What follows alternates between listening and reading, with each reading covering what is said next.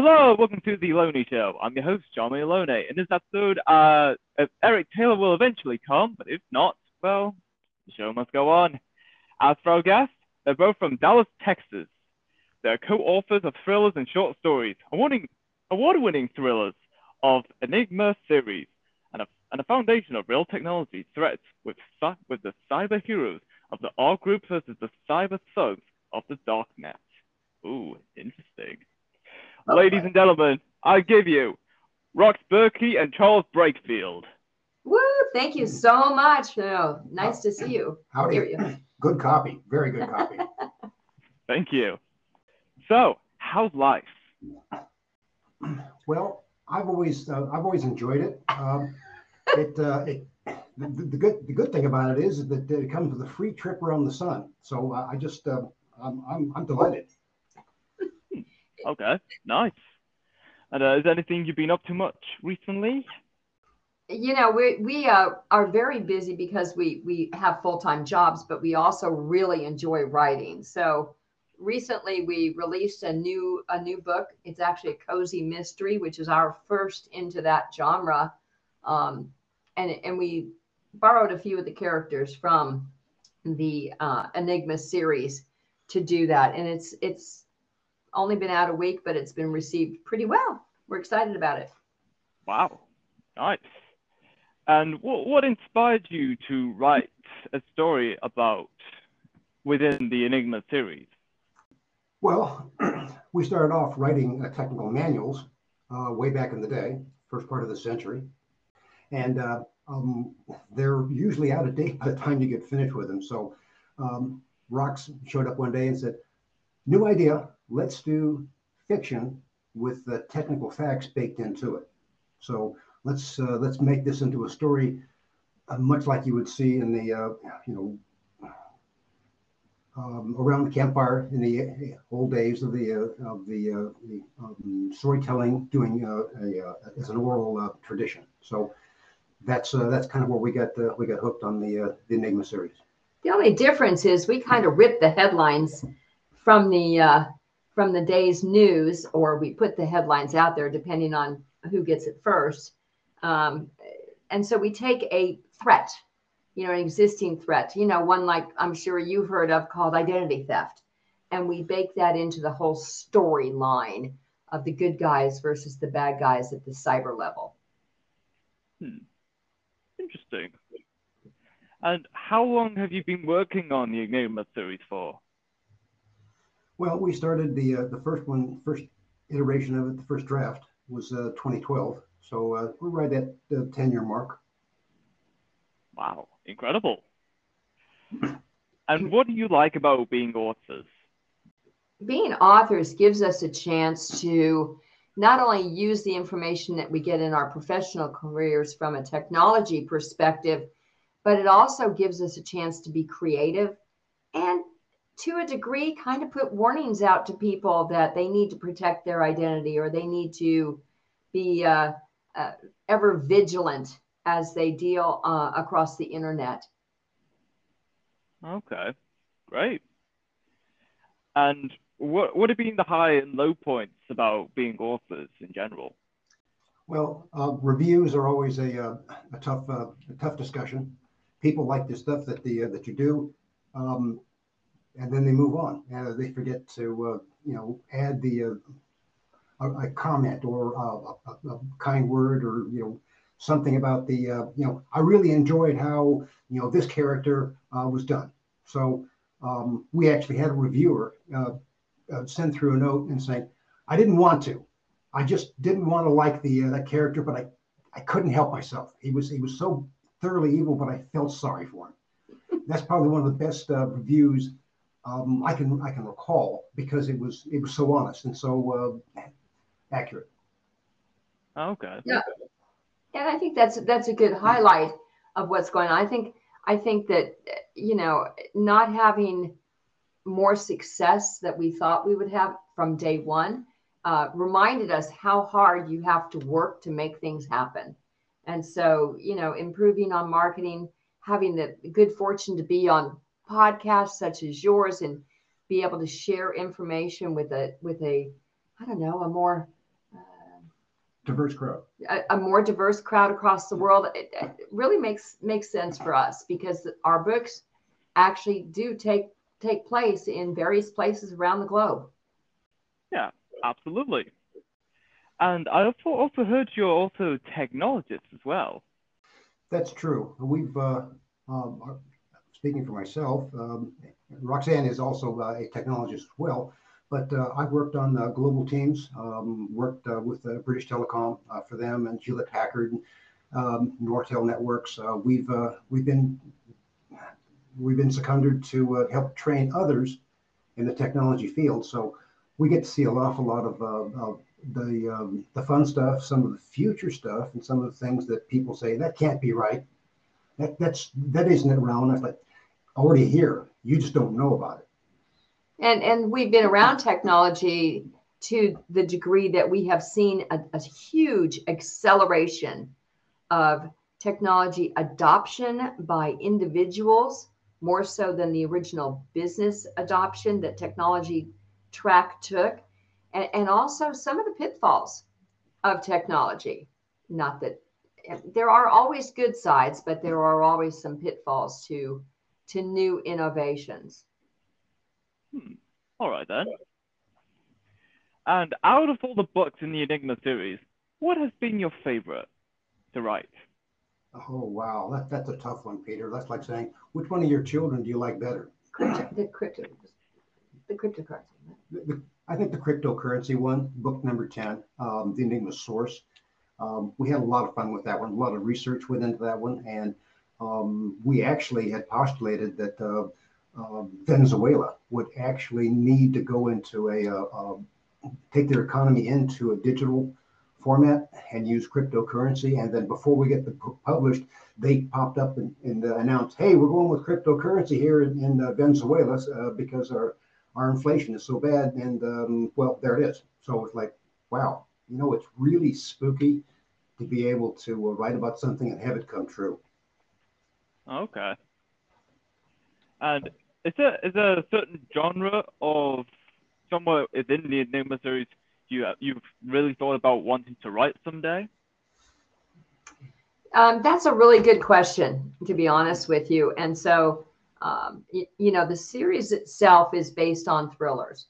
So there are the cyber good guys against the cyber thugs, with the intrigue and the world travel and all the thrills that go along with that. But we found when we released some of the books that the reviewers, in some cases, were really interested in trying to learn about the backstories of some of the characters, or how the R group, which is the cyber heroes of our series, how they came to be. And so we have written a smattering of short stories that are in different genres, contemporary, women's fiction as an example. But probably the one we had the most recent fun with, released last year, was the historical fiction out of Poland, which goes into the origination of the R group, the actual forefathers that happened by three young men as they were escaping Poland when German was overrunning their borders in 1939. So we had, again, a lot of research in that one, a lot of fun in creating that one. Yeah. Okay, incredible. Is there any way these books in the Enigma series actually link up with one another? Like, are these stories about centered around one character's family, or is it just like a massive universe of different diverse characters within each story in the Enigma series? Well, to be fair, we write each book so that they can be written or read individually and still be enjoyed. Nobody likes saying, "Oh, you got to start at the beginning to read to read book 12. You need to read the first 11." Yeah, they are richer in that context, but we deliberately write them so that you can you pick one up and say, "I want to read this one, and that's the only one I'm interested in." Okay, we want it to be a satisfying experience. Now, with but what happens is that characters mature, they age, they sometimes I don't want to play anymore. we take that input from, and this may sound a little silly, but we take that input from the characters that we're writing about, because sometimes I say, no, take me this way, take me that way. So the R group has people joining, evolving, standard life activities, because these are, even though they're fictional people, they're also evolving. So our character universe is I would consider it quite rich at 150 characters. So that's as we shuttle people in, we take people out. I mean, it allows for a good story stream that brings in breathes new life into the storyline. And one of our favorite characters, to the point of part of the point of your question, one of our favorite characters that evolves in the story is actually our supercomputer, and his name is Ichabod. Yeah. And Ichabod evolves because technology evolves.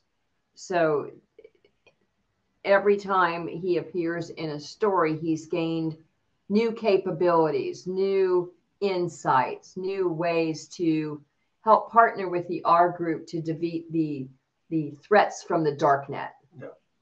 By book number 5, he's trying to understand humor, and so we have an interesting exchange with his creator, Quip, and the computer trying to learn. Okay, why is this funny? And so we exercise him a little bit here and there, and he picks up new attributes in each book, and it's sort of an evolution process. Okay, nice. What's the most useful thing you own? The most youthful thing we own? Yep. Our creativity. No, it's not creativity. For you, it's your Harley. Well, that goes without saying. Charles does like his Harley. He takes it out often, riding the hills in Dale. Yeah. Well, and she's got a name too. That's Swan. So, she gets grumpy if I don't take her out on Saturdays, and well, there it is. All right. Okay. If you could live anywhere in the world, where would it be? Does it have to be full time? Because I like living in Texas, but if I had an alternate place that I could go, I really would like to go and live in Australia or New Zealand. That's me. Yeah. I kind of like the the Caribbean. The Virgin Islands has always held an interesting attribute as an offshoot from being in Texas full time. So there's we've been all over the planet. So and there's so many places that are nice to visit, but I sure do like coming home, getting on the Harley, and reading and seeing the Texas countryside.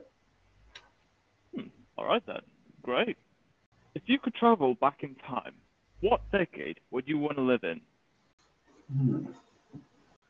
Well, come on, madam. You're the one that always has such a Well, I honestly enjoy reading a lot, and one of my favorite things to read are like Victorian romance based novels. But I would only like to do that if I could be in England and be part of the elite class. One of the minor titled people would be my fancy for that, and wear those wonderful clothes. But that would be me. With my luck, I would say, okay, I want to see World War II, and I'd probably be a foot soldier. And that would be like, how dumb is that? So I don't know. But yeah, I like the World War II. I've never get enough information about it. Whatever theater, the Eastern Theater, the Western Theater, the Asia Pacific theater, all of that is fascinating to me. I guess because watching how a world could go insane and continue to battle themselves until everybody says, okay, we give up. And to be honest, it would be fun to be in a point in time where technology is not inserted into every waking moment.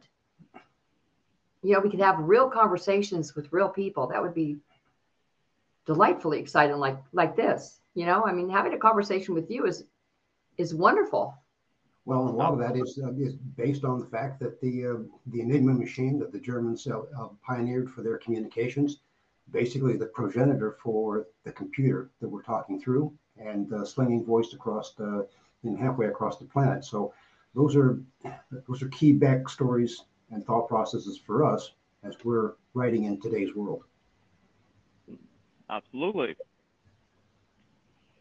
If you could erase one past experience, what would it be?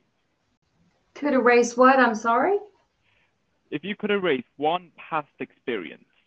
Oh, one past experience. Wow. I don't know. You start erasing experiences either as an individual or as whole countries, and the downstream effect is so unknown. I guess if it's a personal experience, and I'll let Charles do his next, but if it was a personal experience, I would have pursued that career and become a doctor. I did not know that about you, Adam. And for me, I probably wouldn't, because all of the mistakes, all of the heartache, all of the good times, the bad times, they all contribute to who I am now. So go back and erase something that taught me a lesson, however harsh, would be, I would think, foolhardy at this stage of my career. It's like, no, I needed that beating. I needed that bully, to whip up on me so that I know how it feels. I don't want to be, have everything so wonderful that, did you ever have hard times? Well, no, because I got them all erased. Ugh, boy, are you dull. All right then. What's your favorite ice cream topping?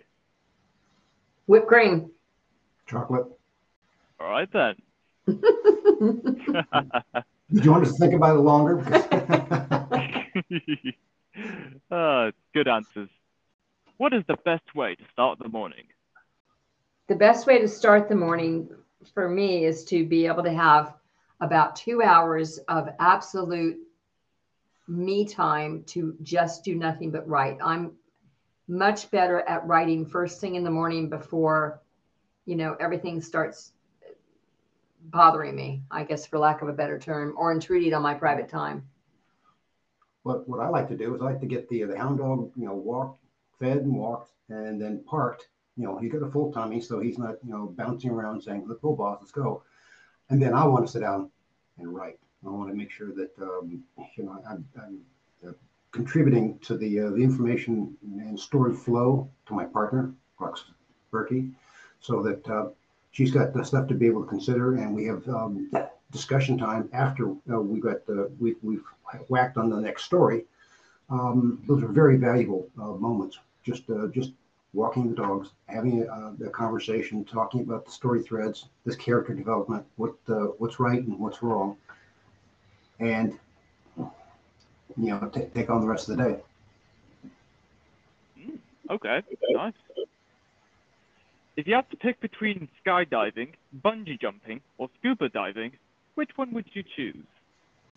You go first. I would go for scuba diving, because seeing all the creatures in the sea would be, for me, I think, very, very exciting. I think the others are something where it's just you against the rest of the world. But I kind of like the idea of floating around in the water, and, sharks don't interest me much, but the rest of it would be fun.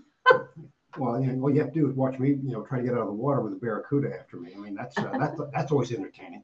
But I have to tell you, skydiving, no. And the reason is I worked with a delightful young lady who was teamed up with the hurricane chasers in Louisiana, and her parachute. They taught her to jump, and one time her parachute candled, and she took it all the way to the ground. And I'm sitting there stunned. I said, "How did you survive?" She said, "Well, the wind had blown me just enough far forward to be able to ride a tree trunk down and help break my fall and then crash into the needles at the base of the tree. That's the only thing that saved my life, Charles. And I went, I'm stunned. So with that story in my mind, and she pulled out all of the pictures and showed me, I'm like, I'm not there for you on skydiving. I'm sorry. Okay. Okay. Did you meet anyone famous? So years ago, I ended up in New York City and went to this wonderful restaurant at the time that was called the Russian Tea Room, and it was very fun, and it was like an eye-opening thing to be able to go to this with my mom and my dad at the time, and we went to this and we sat in this wonderful little table. And I don't know if you've ever been to New York, but the tables in the restaurant at that point in time were very, very, very close. And there across the way, I could see Elizabeth Taylor. So I didn't meet her, but I did wave at her. All right. Okay. All right then. No, for me, I had I'm not sure I can qualify it on the air properly without some of the expletives that come to mind, but I have worked for, in close proximity, the billionaire Mark Cuban. Wow. Okay. Nice. Nice. What was the last book you've read? I read the book just before the one that book number 4 in the series of the Magnolia Bluff Crime Chronicle series, book number 4. You won't know when or how.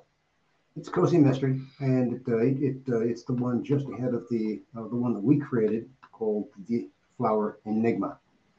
So that's I just finished that one yesterday.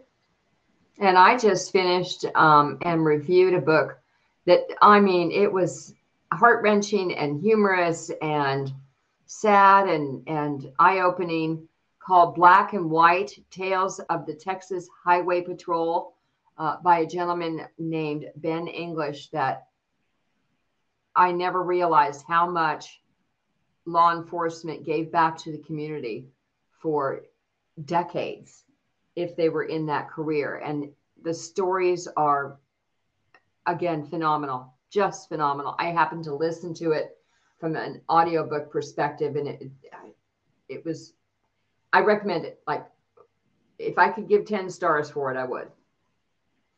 Okay. Great. Great. Do you think a hot dog is a sandwich? No. I've never thought of it without those terms. So no. All right then. Fair enough. I respect your opinions. What has been the most stressful situation you've been in? My most stressful situation would have to be when I actually got laid off for the very first time from a job. I was crushed. I was unprepared. It wasn't because of a performance issue, so it was very surprising. And the stress came from, oh my gosh, how am I going to meet my bills? And it was for me, it was really crushing. Dang. That was stressful. Yeah. So, and for me, the most stressful one was getting the phone call from my brother's wife saying he had passed away. Okay. I don't know. You've got some great questions going here, sir. Thank you. Yeah. But that one about the hot dog being a sandwich, man, I'm gonna puzzle over that one the rest of the day. I'm telling you. Oh yeah. How much time do you spend on the internet? At least 10 hours a day. Yeah, I would say close to 8 to 10 hours a day, and probably most of that is because of my job. Yeah. Because we're after the pandemic, most of the jobs, particularly for people like us, I'm in the telecommunications arena, so everything is voice for me and data, and getting it to remote areas.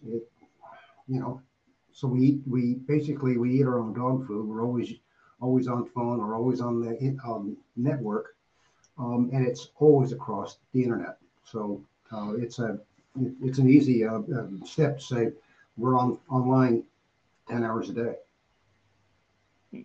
All right. Cool, cool. What were the silliest things you believed when you were younger? The silliest thing, but I still believe it though. Santa Claus.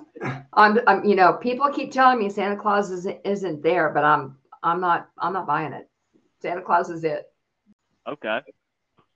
The silliest thing I ever saw, me believe, until just last week, was we had a 1950s car, a Buick to be specific, and the high beam, low beam switch was a toggle switch mounted on the floorboard, not on the steering wheel like they are today. And so my dad conned me and my brothers into blowing on the dashboard from over his shoulder, and he goes, "Okay, I need to drop the high beam down to low beam. Blow on the dashboard." And we go, and he'd click it without us knowing where that switch was, and he dropped the high beam. He goes, "Okay, good kid, good kids, good kids. All right, all right." And then it's like, "Okay, car's gone past. All right, blow again so I can go to the high beam." All right then. Oh man. And that is all we have for this episode. It was great having you here, Roxanne and Charles, about talking about your work on the Enigma series, works as an author, and everything else. It's been amazing. Oh, it has. We just love your questions. Fun time with you today. Yeah. And Thank you. And to be honest, I need to go find a hot dog someplace because now I'm hungry about that. Oh boy. And until next time, stay tuned for more. And we're clear. Thank you again. Thank you, sir. You're welcome. Oh, and Eric, you it just ended. Eric, the episode just ended. Oh my gosh. Hi, Eric. Hi, Eric. Oh. We embarrassed him. No, it's all right. It actually happens at times. But yeah, it was great. It was great having you on here. Thank you again. Have a great day. Thank you, Peter. You too.